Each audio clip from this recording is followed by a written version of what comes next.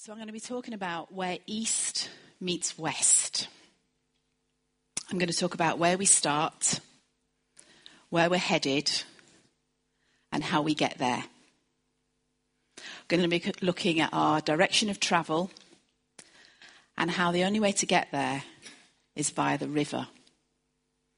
I'm going to start with a geography lesson. We're going to start in the east, okay? Oh my goodness. Hull, apparently. That's where we're starting. Right. Bernard. I was going a little further east. To the Garden of Eden was where I was thinking. But you know, Hull, the Garden of Eden, well, whatever. So let's start at the beginning in Genesis 2. Now the Lord God had planted a garden in the east, in Eden, not in Hull. And there he put the man he had formed. The Lord God made all kinds of trees grow out of the ground, trees that were pleasing to the eye and good for food. In the middle of the garden were the tree of life and the tree of the knowledge of good and evil. East sounds like a good place to me. It was God's place. It was the place to be. East was it. But sadly, something happened in the east, and sin entered the world, and things didn't look quite so rosy. And by the time we get to Genesis 3, the east is beginning to look a little less attractive.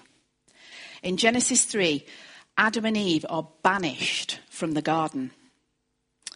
Pretty sure they went east because the angels are placed on the east side of the garden to guard it, and they can't get back. So they're now wandering around in the east. Bit further on, in Genesis 4, Cain has now killed his brother, Abel, and he heads out of the Lord's presence, and he heads east of Eden. And he is wandering around in the wilderness. Many, many years later, we get to the Israelites, and they have been exiled to the east. They've been exiled to Babylon. They're in captivity, and they're pretty sad. Let's look at Psalm 137. It is a sorrowful lament. This is how it goes. I'm not going to sing. Anybody who's my age who is now thinking Boney M, stop right now. It's from the Bible. It's Psalm 137, okay? Thank you. I can hear it in my head. By the rivers of Babylon, where we sat and wept, we remembered Zion. Zion was in the west. Zion is where God is. There on the poplars we hung our harps, for there our captors asked us for songs. Our tormentors demanded songs of joy. They said, sing us one of the songs of Zion. But how can we sing? How can we sing the song of the Lord while we are in a foreign land? It was not a happy place. They'd gone east. They were in exile. So at this point, the east is now synonymous with, it's associated with separation from God. It's associated with sadness and exile and wandering about.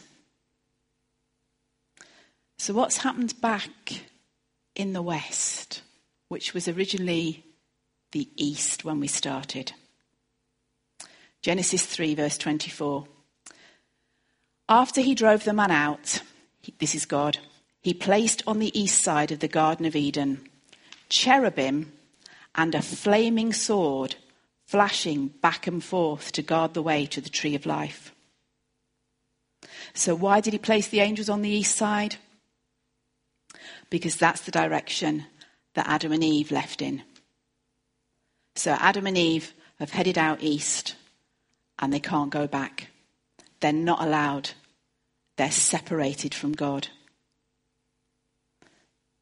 So the Garden of Eden, which was east, but is now west, is where God is. It's where the presence of God is. And there's become a huge separation between the two. And if we move on a bit and we think about the temple and the tabernacle, they always face east. Is this east? Yes, it is. I'm the opposite way around to you, so I'm just trying to work it out. So the tabernacle and the temple always face east. That's where the door is. So when you enter the tabernacle or the temple, you have to head west, because you have to head towards the presence of God. Whenever we enter the temple, we head towards the presence of God. However, they could only get so far. In the tabernacle or the temple, there was a big curtain. So you could come in, you could head west towards the presence of God, but you could only go so far because of that separation. Because when Adam and Eve were banished from the garden, the cherubim set up a barrier and they could never return to be with God.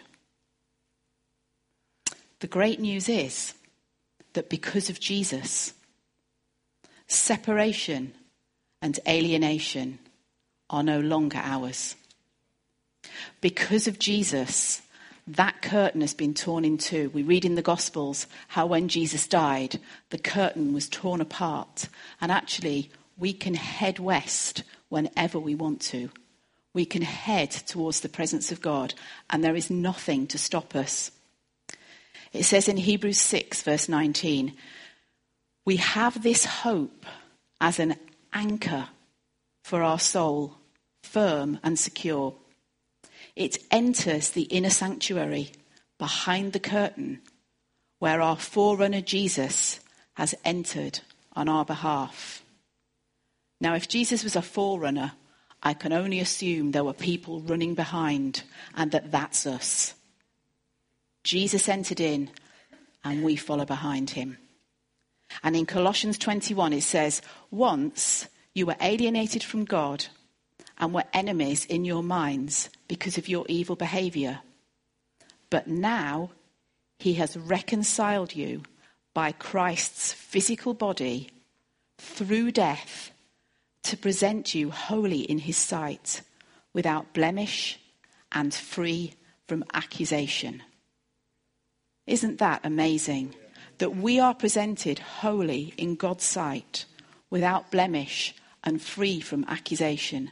I tell you what, we can run. We can run west. We can run straight into the presence of God. There are no curtains to stop us. There are no cherubim to stop us. There's no flaming swords to stop us. There's nothing. We can head west all the time. However, would you want to do that? Would you want to just head west all the time? Because over here in the east is alienation and separation. And whilst we can just head in this direction, and we will have a great time. We will have a wonderful time. Over here, people are dying. People are separated. People are sorrowful. People are wandering in the wilderness with no direction and no clue what to do. But as usual, it's never either or, is it? We can have both. We can have the west, we can have the east. And you know what connects the two? The river. The river connects the east and the west. Let's go back to Ezekiel 47, where we've been for quite a while over the weeks. We're going to go back to the river. We'll start at verse 1. The man brought me back to the entrance to the temple And I saw water coming out from under the threshold of the temple towards the east, for the temple faced east. The water was coming down from under the south side of the temple, south of the altar. He then brought me out through the north gate and led me round the outside to the outer gate facing east. And the water was trickling from the south side. Now, it appears that the water is going round a bend. I can't pretend to understand this bit, okay? But it's coming south and it's heading east, okay? It's doing a bit of this, okay? But nevertheless, heading in this direction. That's the most important thing. So, if you're in the river, got to be going east. That's where it's flowing.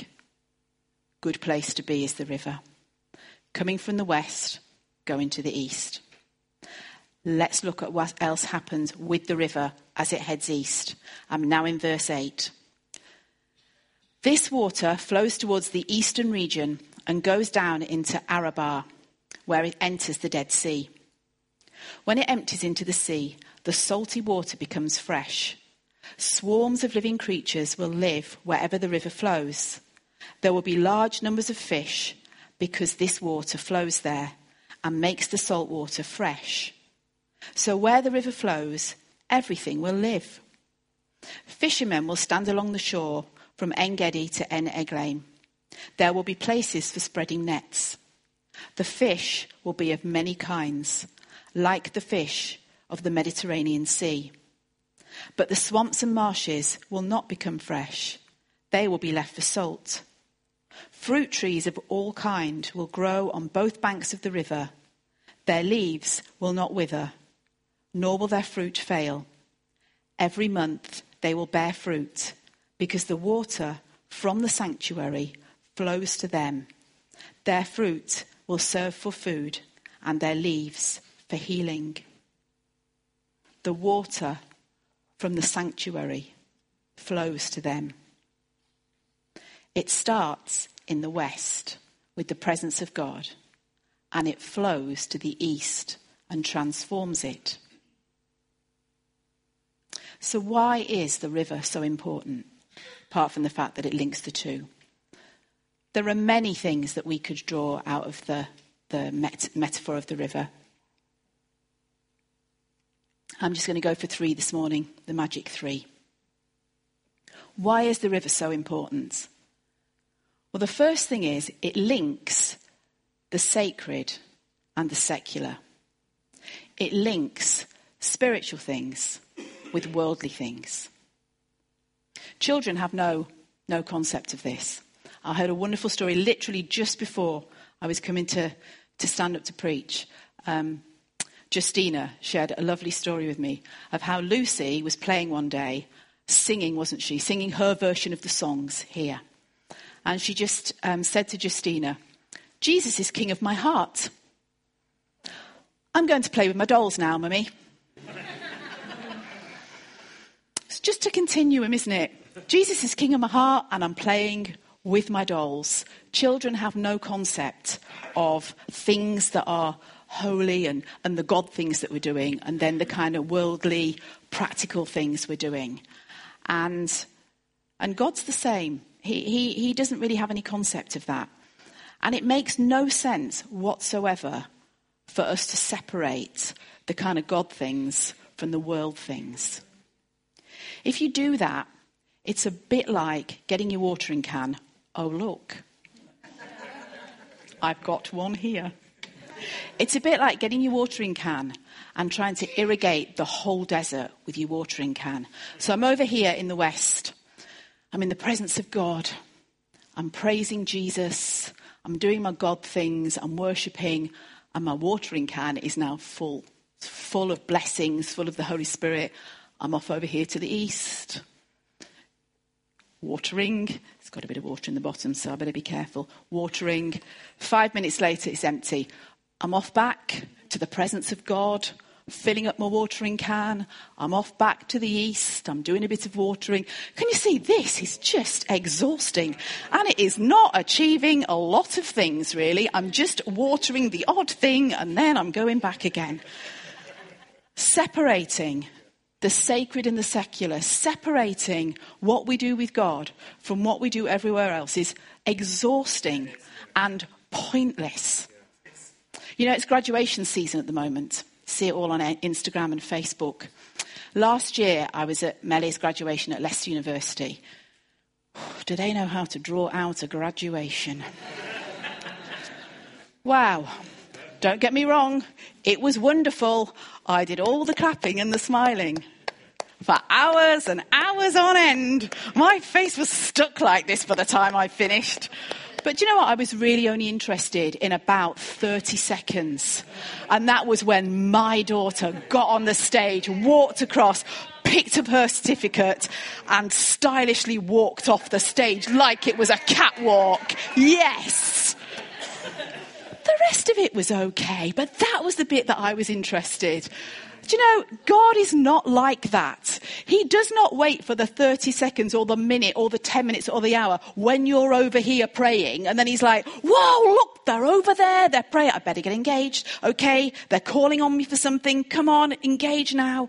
Oh, they've gone back over to the east. Okay, I've lost interest now. God's so not like that, is he? He is interested in whether you are dancing to a Bethel song here or the Black Eyed Peas in your kitchen, whether you are reading your Bible or The Hobbit. God is interested in all of it. He does not separate those things.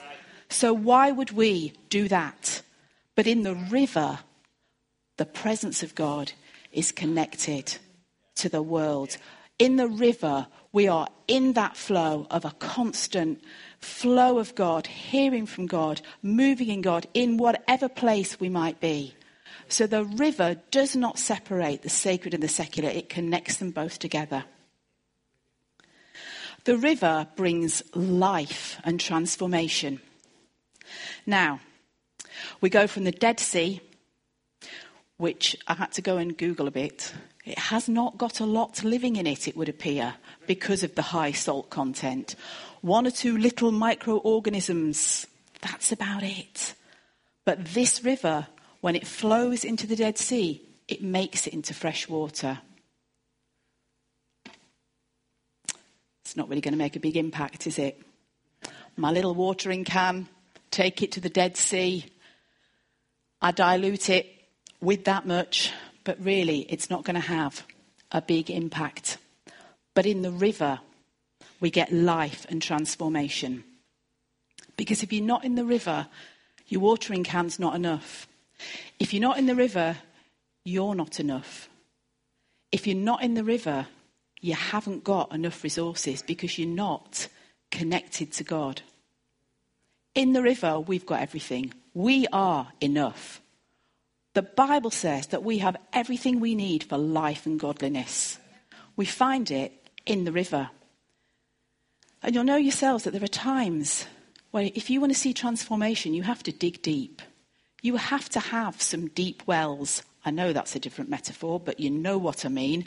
Sometimes you've just got to dig deep.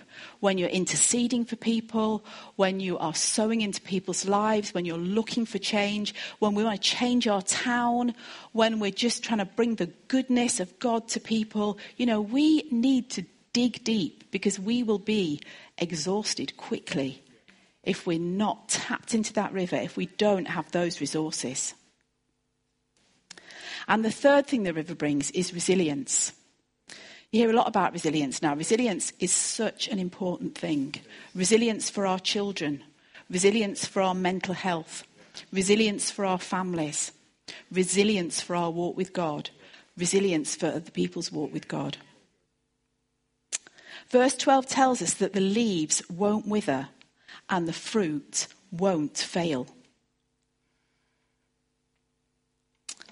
But my watering can is not going to get me very far. At the moment, I'm having to use my watering can and my hose pipe on the garden. Now, we decided at the beginning of the summer that we would extend our lawn by about a third, not knowing it was never going to rain again. So Brendan has gone well, surprisingly. So Brendan seeded this area of lawn and we started to water it. And then Charlie found out about it. Charlie, who is the master gardener, and he went, well, now you've started to water it, don't stop. You'll never be able to stop watering it. You'll just have to keep going. And indeed, that's what we have had to do. But our piece of ground is about that big, so the watering can is okay. But over here in the east, my watering can is not going to sustain a lot of life. A little bit, and for a short amount of time, maybe.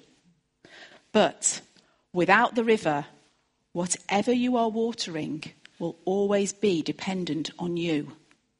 Our grass is dependent on us. It's gradually getting established, but it's dependent on us to keep it watered. If you have people that are dependent on you because you are watering them, eventually you and them will die. You have to be in the river, and you have to be able to introduce other people to the river.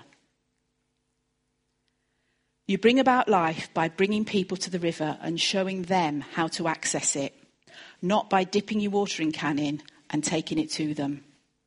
Now, sometimes people are so weak that actually that's where it begins. You do have to take your watering can and you do have to water them. But after a while, you need to bring them to the river. You need to show other people how to access the river, how to do it for themselves, how to find Jesus, and how to rely on the Father. And if we constantly just have our watering can, we'll just make people dependent on us. And you think, well, one person, well, that's not bad. 10 people. Imagine 10 people who are constantly relying on you to water them. You will be exhausted, but lead them to the river. Introduce them to the river. Get them into the river. Get them connected with the presence of God so they too can go out and transform the East.